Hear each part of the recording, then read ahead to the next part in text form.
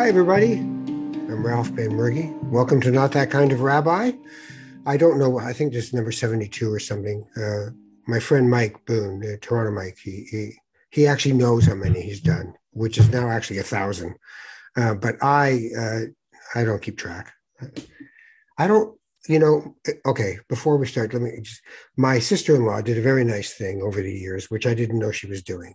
I love my sister-in-law, but she had been collecting articles about me over all these years. And I don't collect any articles about me and never have, right? I don't even watch something if I've done it, or don't listen to something. I just don't do that. So there I am with this big bag of clippings.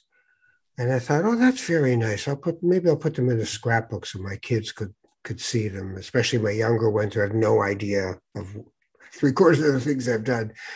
And I read like 2 of them. And one of them was somebody who thought I was the next Messiah.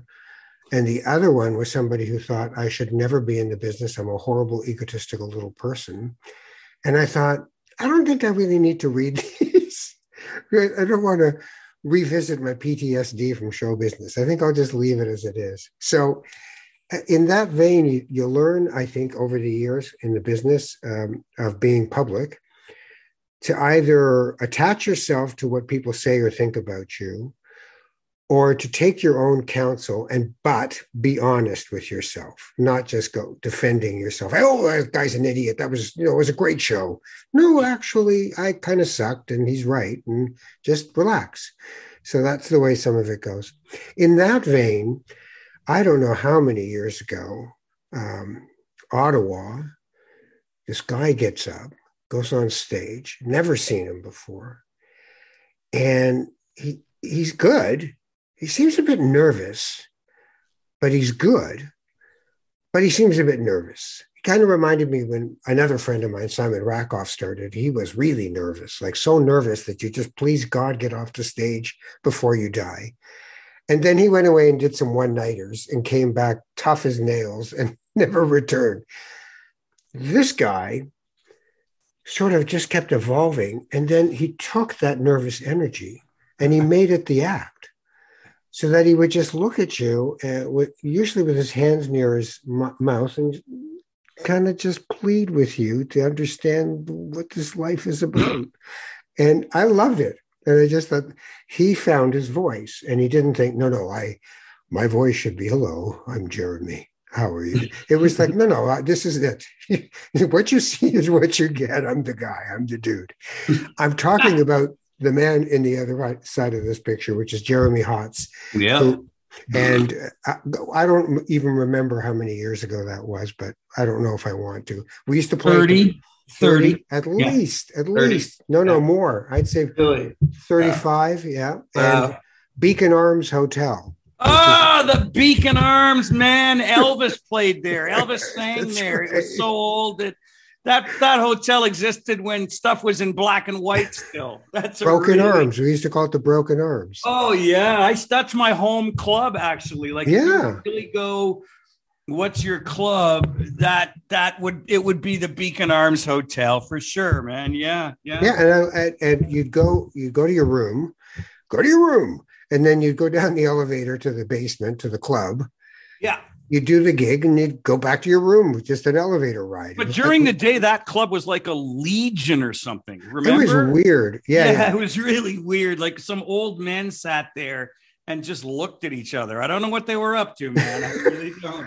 Remember? And then they had their pictures on the wall, and it was photographs of them looking at people. Remember Gord Painter, who was blind? He was blind. It was a comic. Yeah.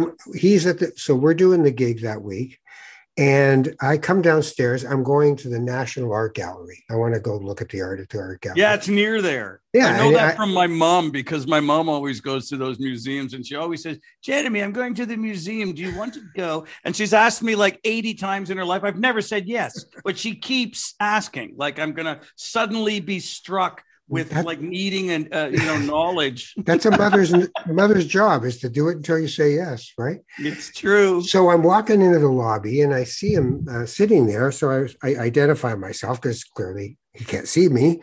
No. And I say, hey, Gord, it's Ralph. How you doing? He said, good. Where are you off to?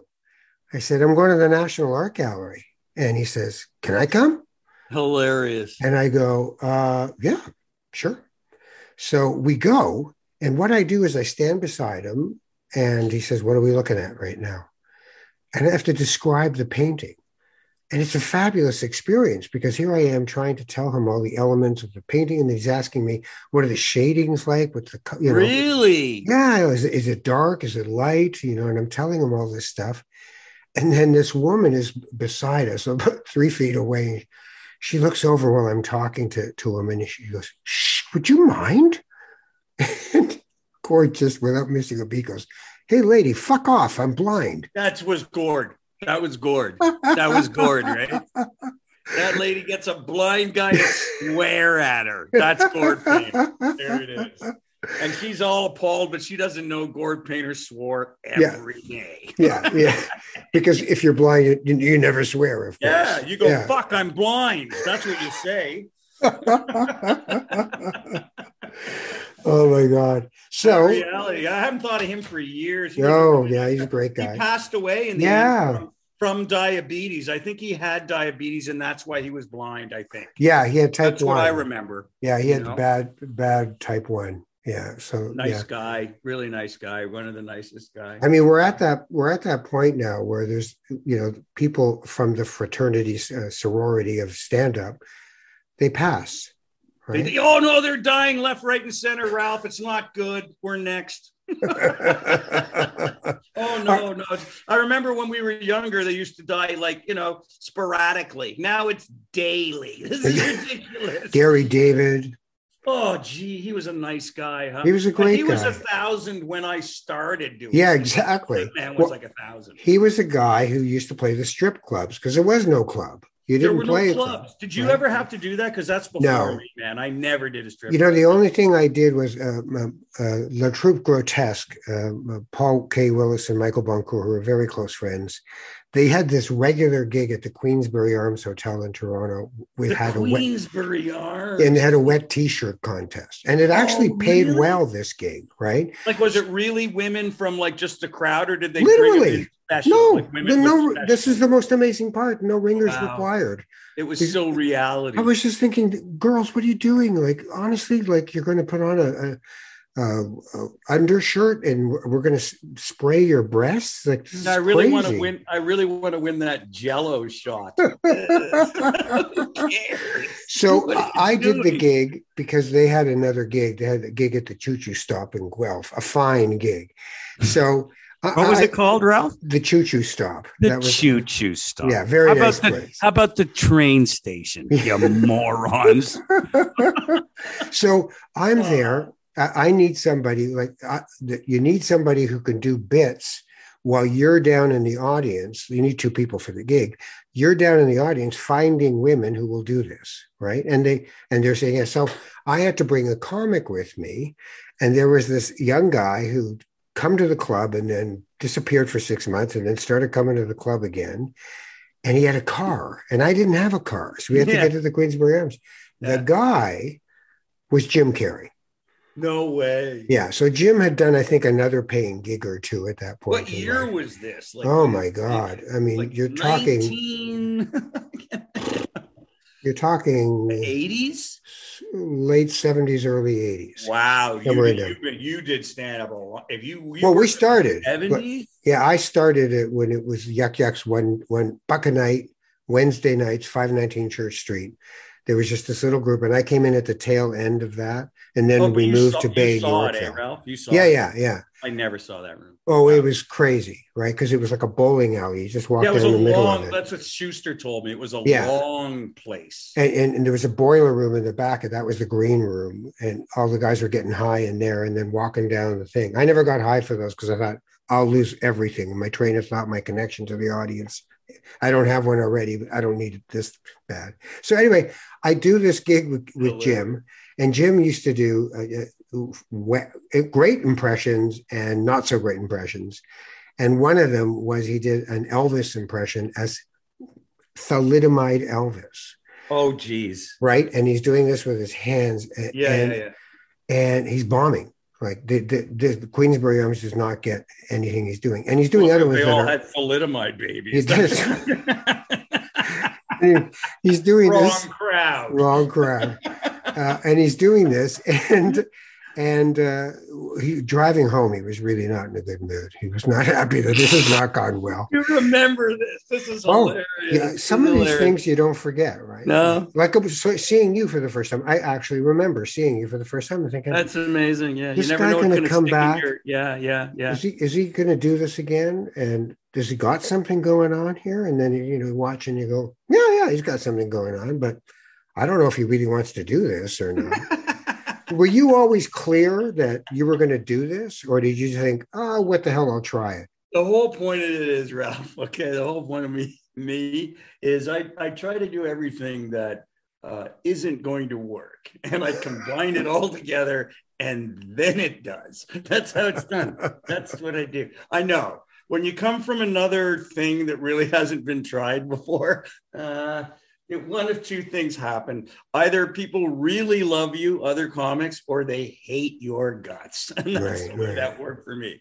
Like, they kind of view me, some comics view me as a prop act because I'm doing something that hasn't been done. Not as a legitimate comic. I'm not, I'm doing other things. And these other things that I'm doing, you know what those are? What? Acting, Ralph. Right. How hard is that? I know, but I came from acting, and I was always the outsider.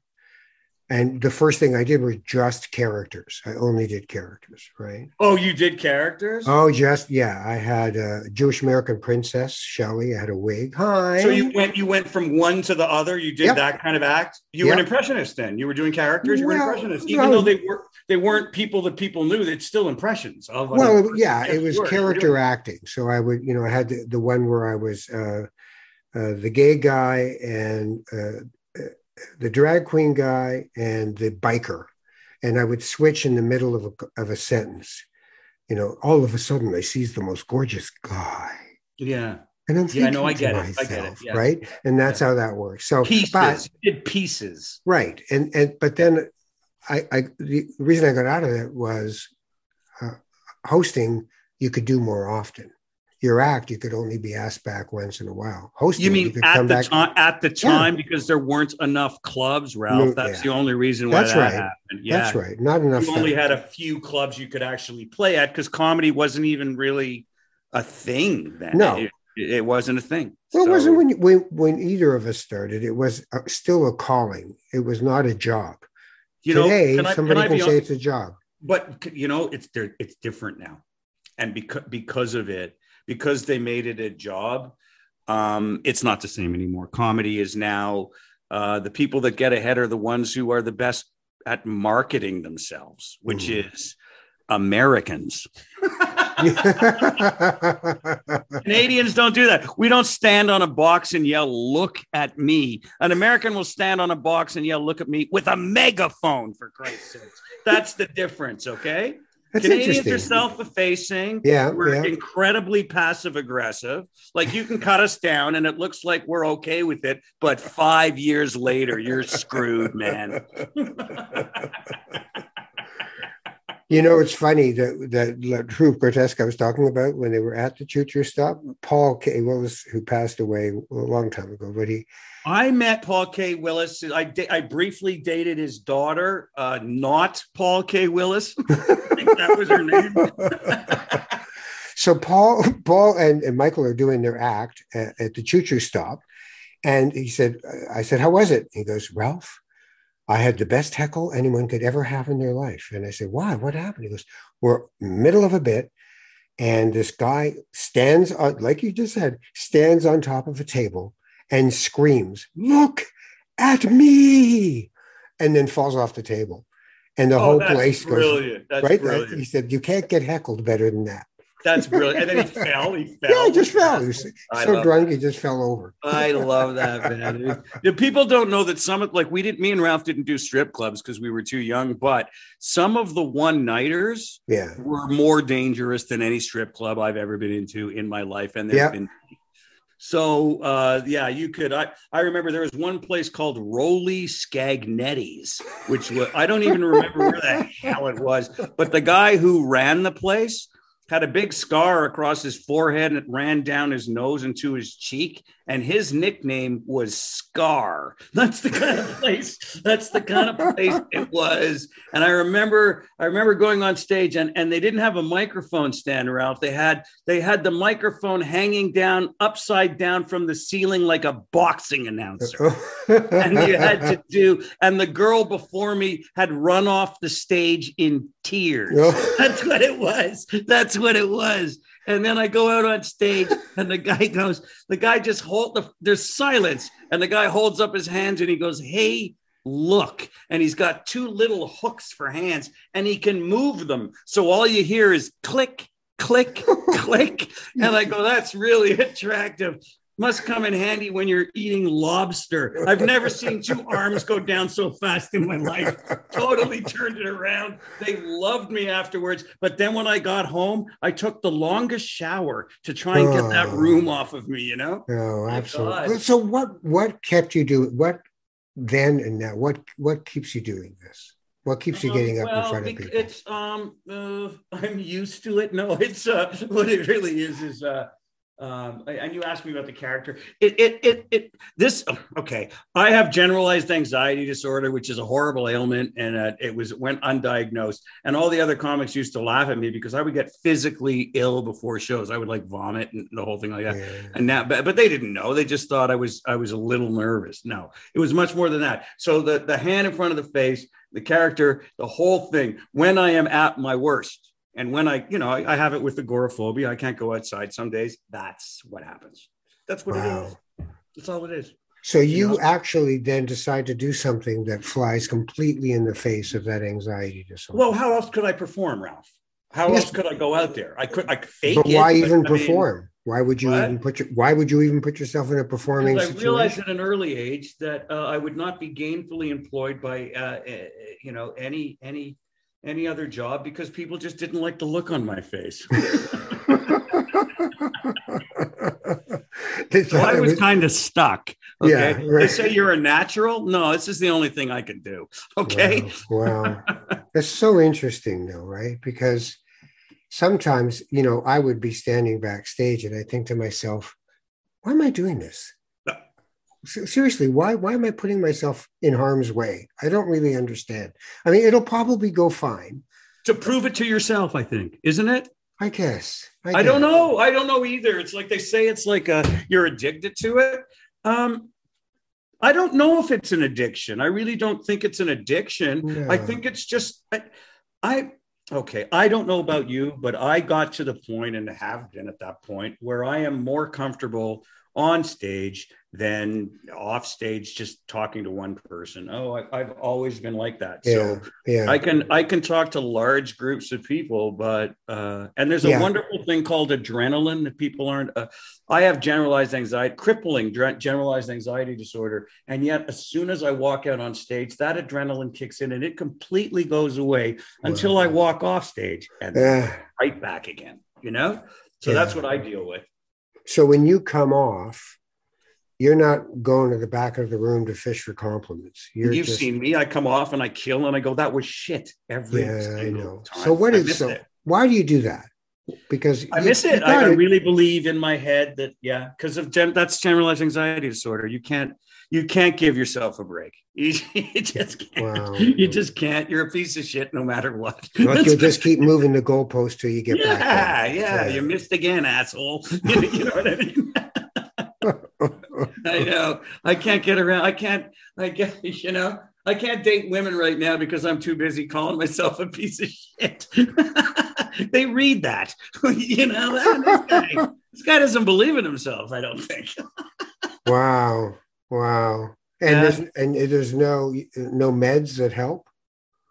There's meds that do some stuff, that help a little bit, but like for my level of it, no, of course not. No, I mean, come on. I believe in stuff. Okay. It's like, this is what it is. All right.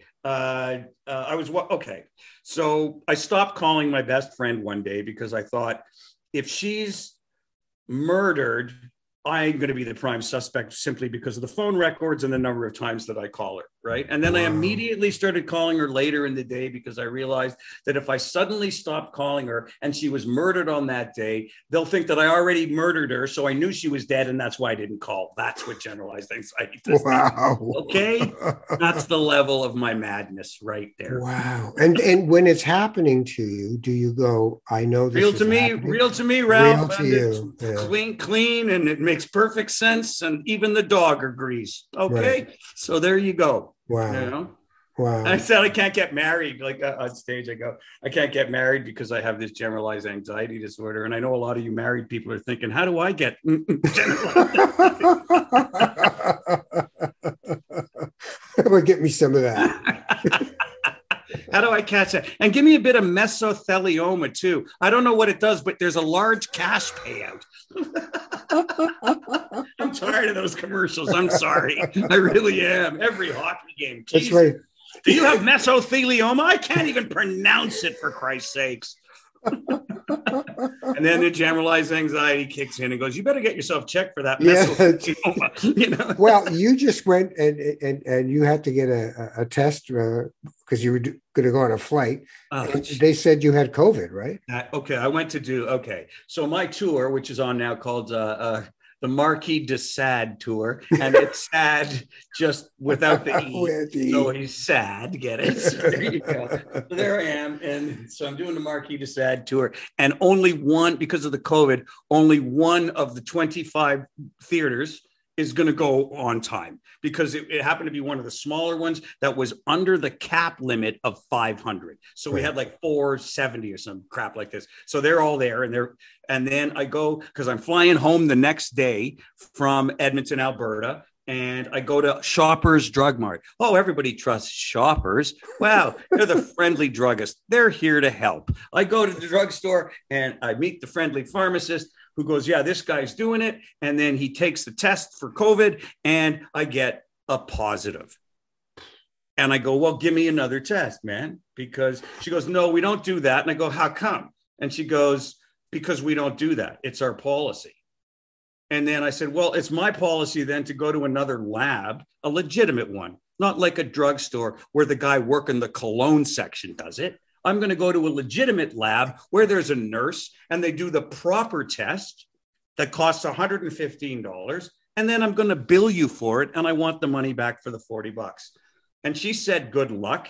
And I said, it's not 97%, lady. It's 57. I heard that. So stop lying. And I walked out the door, got the other test.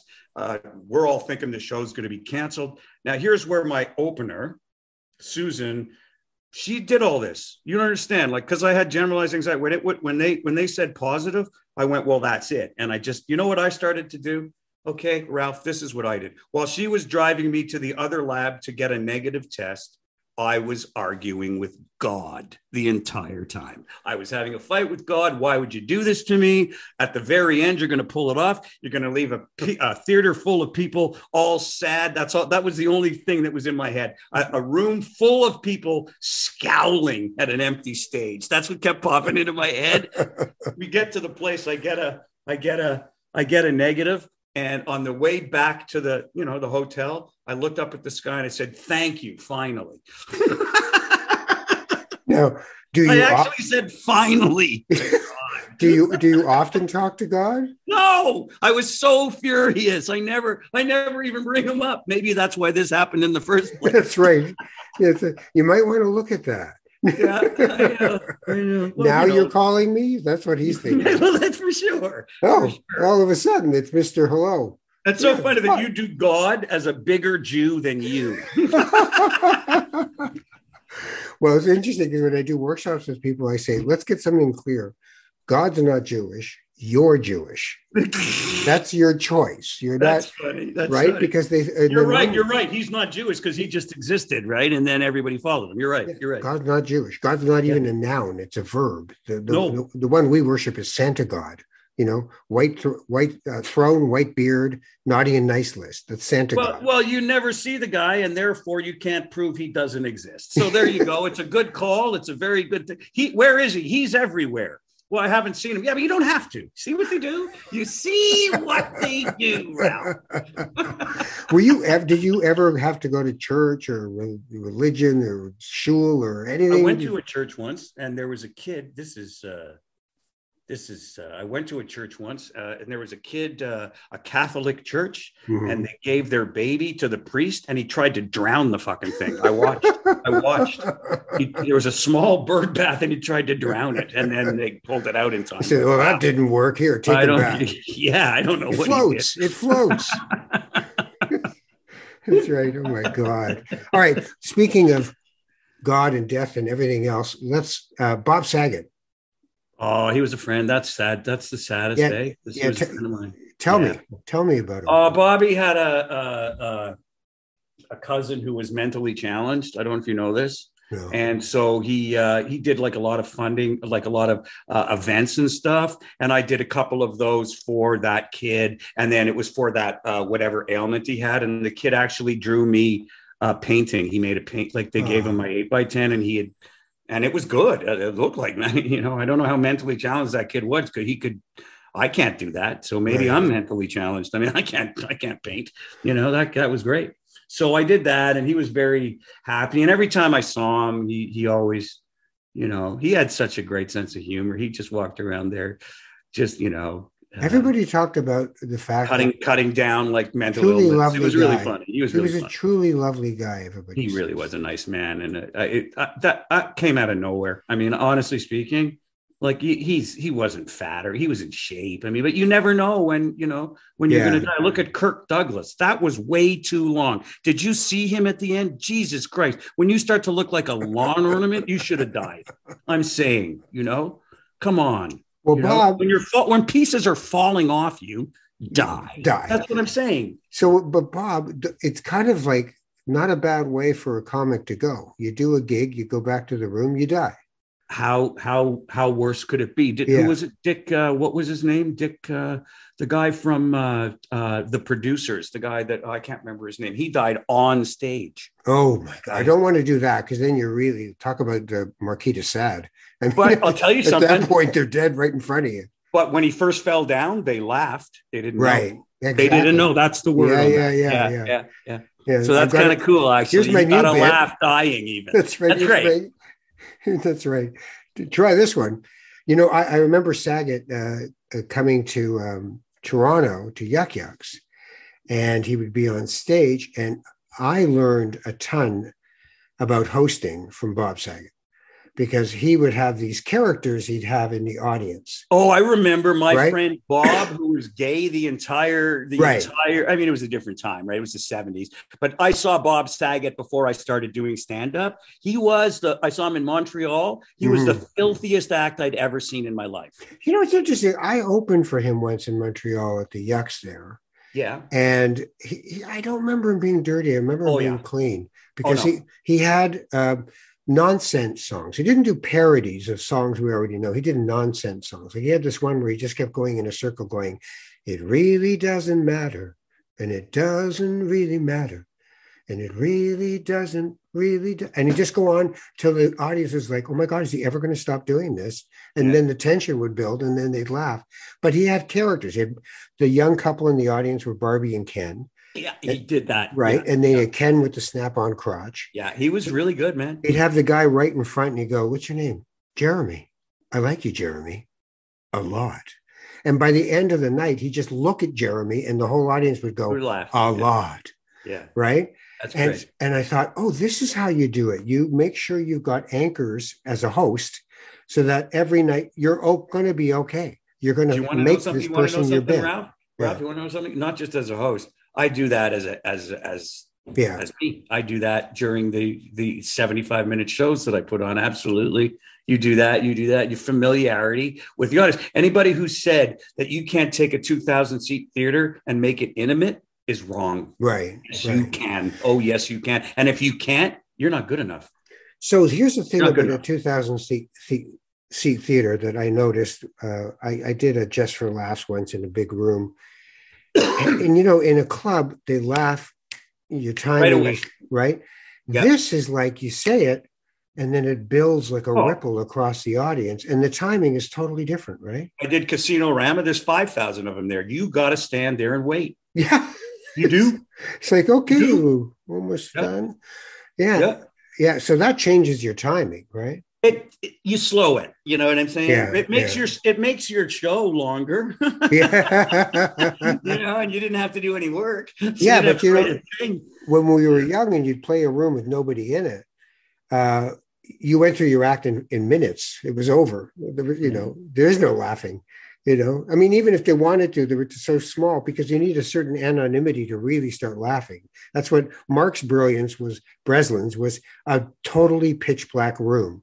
So everyone was anonymous. So people could laugh whenever they felt like it without being looked at. Yeah. When it came to the show, Breslin and running a comedy club, I don't recall anyone doing it better than Breslin. One night, the fire alarm went off at the Uptown Club. There was a fire alarm, and it was right on the stage, at the back of the stage. You could see there was a big red fire alarm on the brick wall, and I picked up the stool and I smashed it until it stopped ringing. And then I went off stage, and Breslin was there, and I went, sorry about the bell, man. And he looked at me and went, wait, what are you going to do? Just like that. What are you going to do?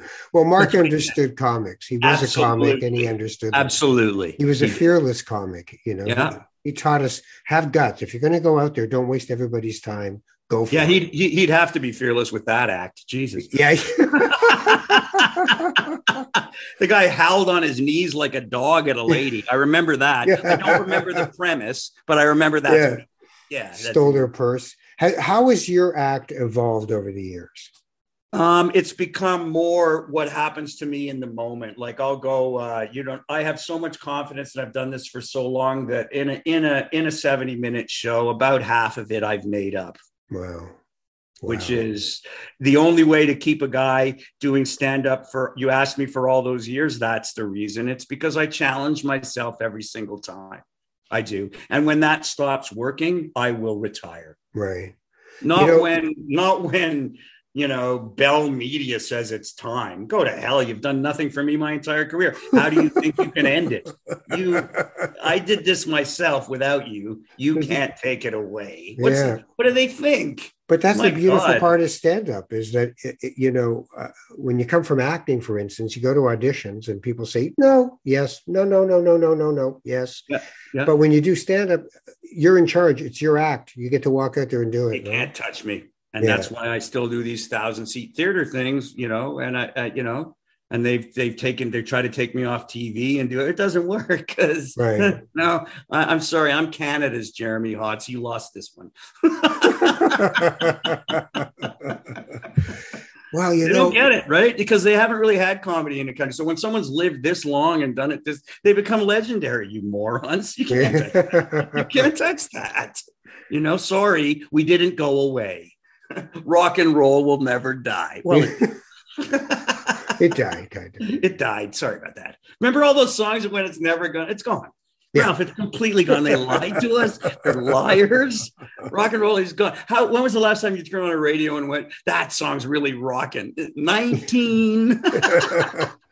Well, I stopped. I certainly, at a certain point, listened to much different music than I do now. That's for sure. Yeah, well, although some of the alternative stuff does sound a little rocky at times if they apply. Yeah, but I'm into, ambient music and Brian Eno and jazz and, stuff. You like that weird I like the weird music? stuff. Yeah. I like the weird stuff because it's a different vibration, Listen, I still love a beautifully written song. I don't care who wrote it. Like I was, exercising this morning and I put on Steely Dan, and that was a great band, though, man. Oh my God! Like just the layer and the way they did stuff. There's layers. Oh, there's a woman in your background. Yeah, my friend Rachel. She's a singer. She's going to a session right now, actually. Excellent. Hi, Rachel. Have a good session. All right. Take care of yourself. That's my buddy Ralph. He gave, he gave me my first, you did this. You gave me my first television spot on your show, Ralph Ben-Merghi show, the talk show. Yeah, the Friday night show. That was the first TV spot as a comic I ever got. And I'll never forget this. You had a band on the show. Mm-hmm. And when the band started playing at the beginning, right before the TV taping started, they started playing, and I got this charge for the first time. Like, oh, this is gonna be cool because it's you know what I mean? And it was a live show, like it was live national, like you know, they're not taking this back. I love that. That's great. I didn't know that. That's fantastic. I mean, that was the whole purpose. What was it on? It was on a CBC, right? CBC, yeah, it was on absolutely. CBC. Yeah, it wouldn't be on CTV because the last Jew that had his own show on that network was Alan Thicke, and he wasn't Jewish. Actually, Alan Hamill, who was before him, was Jewish. And what year was that? 1910. I think it was 1910. Yeah. Anybody that you see these days, you know, who's out there on stage, who you think, wow, this is really good. Stand up wise? Yeah, stand up, anything that just makes you go. Well, that girl that just walked down the stairs, and that's a hit happening in a minute. So trust me, that thing is, you know, that the notes that she hits are break glass, for Christ's sake. So imagine what they do to your eardrums. But anybody you see on stage, who's that woman, Australian comic who? Oh no, I didn't like that. I know who you're talking about. What's her name? But I like as far as female comics go, I've got a really good one working with me right now who opens, called Susan Thompson, and she's Canadian. Also, there's an American here called Erica Rhodes who's really funny as well. I use her as well. She's really good. There are good comics out there that are coming up. There's just a bit of a lag right now. You know what I mean? And it's going to catch up. Don't worry. I don't even worry about it. The pandemic certainly slowed things down. Didn't help, you know, and no one's really going on, and we're kind of getting back to it. However, when I went on in Sherwood Park in Edmonton there, I had so much new stuff because they haven't, you know, and I just went through. I was waiting to do that stuff. I really wanted to. And I don't think I've done in one show in my life ever that much written new stuff ever before in my life. Wow. Just because of the situation. You know what I mean? Yeah. So where are you living right now? West Hollywood. West Hollywood. I lived here for like 20 years. I like West Hollywood. Nice neighborhood. Yeah, it's nice. It's the closest area in LA to Canada. Yeah, it's true. My friend Matt Craven lived there and for a long time, and it was just, okay. I get. But none of the Canada's gone. I watched the Leafs on Saturday night on the satellite, and I you know, and nothing's changed there. Yeah, talk to John Wing about that. Oh my God, that maybe my lifetime they haven't won, Ralph. I'm an old man. Okay, so I'm old enough that I actually all 4 Stanley Cups in the 60s. You saw those? That's so unfair to me. Like I got none of that. No. Yeah, I remember 67. I was 12 when 67. Oh, that's old enough. Jesus. Yeah. Oh, yeah. No, I was a little kid. It was like, the Leafs win cups. And then expansion happened and they never won again. Right? No, they never won again. After, you know, because I went the year expansion started. I remember we watched the kids' bar mitzvah. And the dad took a bunch of us to the game, and that, you know, I was working class. There was no way I was getting to see a game. So I got into Maple Leaf Gardens. I was so excited. And it was the Pittsburgh Penguins, and their captain was from sort of a cast off from the Boston Bruins, Leo Boyven. He was. I don't even remember that guy. I never. Yeah. So Leo Boyven. Well, at that point, you know, these people who were like mid-level players on the original 6 were now captains of teams, right? Yeah. So Carol because the talent pool was so weakened by the added teams. Yeah. Now, you know, you get the Vegas team and the Seattle team, and Vegas was already winning the cup, for God's sake. It was like, wow, that because you have to give up good players now. Right? They did that one year, and then Vegas they'll never do that again because Vegas got way too big. That's just the NHL making another wrong decision. That's all that is. So you're in America. I really worry about America, right? Like I'm really worried about America. Like the Roman Empire of today is crumbling, and we're all going to pay. Mm-hmm. It's not good. What is it? Like when you're in it, like Trump and everything, what do you think to yourself, what am I doing here? Or you're kind of a lobster in boiling water? What is it?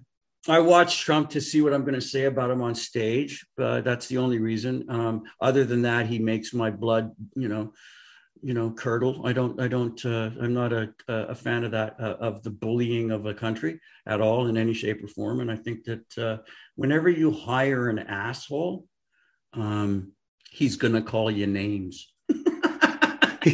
And that's what went on there, essentially. But I mean, there's also, you've got an entire party that's quite happy to forget democracy and move on at this point. The guy with the white hair, Pence. Yeah. That guy scares the shit out of me. There's something wrong with that man. I just, if you were ever to make a horror film, that guy. That's the guy. You want to put him as the scary guy in the film. You make him like an evil man from Glad who breaks in and says, "I'll take out the garbage," and then he murders somebody. That's what... and that's the garbage. Yeah. And that's the garbage. Yeah, terrifyingly reasonable. That's what he looks like, right? I don't like that guy at all. That guy was vice president for a minute. That guy. Hey, he was the guy who actually did not go along with Trump exactly at the moment where he really could have gone the other way and the whole place would have blown up. No, well, you think that, but America hangs on. Like it's very resilient. You know what I mean? Yeah, you think? At the last second, they seem to make the right decision and then dig themselves out of trouble. You know what I mean? Yeah. Like that's what they do. It's like basketball. They win with the last shot and no time left on the clock. The buzzer beater. So they're the buzzer beater nation. Is that what we're saying? Well, so far, I mean, we're still here, but I'm worried about Trump getting in again because what if he goes after China and starts something? Jesus, of course he will. Of course he will. It's China. Oh yeah, China. You got to stop China. Yeah, well, he's got to get rid of them, or something, and then so that's what he'll say, and then he'll come in and then start something. But meanwhile, Joe Biden's nice. He's getting a lot of sleep. Do you see yourself as kind of American now in some way? I mean, you've been there a long time. No, you can't take the Canadian out of the boy, right? Like they don't think the same way as me. I mean, like I got shot at. Did you know that? No, what happened? Yeah, I was driving to the Comedy Magic Club in Hermosa Beach, and I'll tell you where it was. La Cienega, where it turns into that oil field? Yeah. The middle of tar pits. Yeah. From there was a guy shooting at me from there, and just for the hell of it, took out the back window of my car, which cost $1,100 because it ruined the mechanism that makes the thing go up and down. But he shot at me from the thing, and then they found it was a tangled piece of metal in the back seat, and it looked like when you're in kindergarten and they give you those gold stars on your work, except a couple of the fingers were bent over. That's what it looked like. Wow. And then I wouldn't have noticed it. He picked it up with a pair of tweezers and he went, "Yeah, that's a small caliber ammunition." What was your reaction when the shot hit the car? I thought a tire blew out, Ralph. Oh, right. I didn't know it was the window. I thought a tire, but the car didn't shake at all. Right. You know what I mean? And then you realized it was the window? Yeah, and then I thought somebody threw a rock at the car, but it was like it's on a freeway kind of area, so there was no way. And then it had a hole and a spider web thing. Right. And then I got to the comedy club and I said, "What does that look like?" And he goes, "That looks like a bullet hole, the doorman." And then we called the police and the guy went through the back and he went, "Yeah." And then I had to fill out a report. Never heard from them, Ralphie. Not a word. Never. And that was like 5 years ago. Never knew what happened. Wow. I remember the policeman being mad, like offended that someone was in his area shooting at people. Right. He didn't like that. He took offense to it, This is my territory. Yeah, kind of. Like an old sheriff guy or something, They're so weird. Did you get shot in the head by it? No. Well, then forget it. It's my territory. Even if you had, I'd be even more pissed. But, a funny thing about that is I never thought back to it and went, "Ooh, that was close." Never. Really? It's almost like the way it is here. I mean, I don't know. Wow. I don't know. I never really. Well, it's so random. Like it's not like there's Jeremy Hotz. I think I'll shoot at him. No, I would hope, but that's not going to happen again, right? So I'm like the ultimate heckle. I think, really. Yeah, you're dead, you moron. But when somebody does that, I always think that no, it's not going to happen again. Now that's out of the way. Right. I do. Yeah, no. When I was diagnosed 11 years ago or whatever with cancer, I thought, well, you get this call eventually. I've gotten that out of the way. At least that's over with. Yeah. Right. And then, thank God I was okay. But it was still, sometimes you just think, oh, just let's get this part over with, shall we? right? Yeah. Well, for some people, it is an overload. That's the Yeah, problem. yeah, yeah. You're really Well, lucky. yeah. No, believe You me. know what I mean? I mean, you have a family and everything, Oh so you're, yeah, I got yeah, four you're really lucky. kids. I'm just churning Yeah, I along know. here. You're It's almost crazy. a farmer. Oh, you're not from around these parts, are you?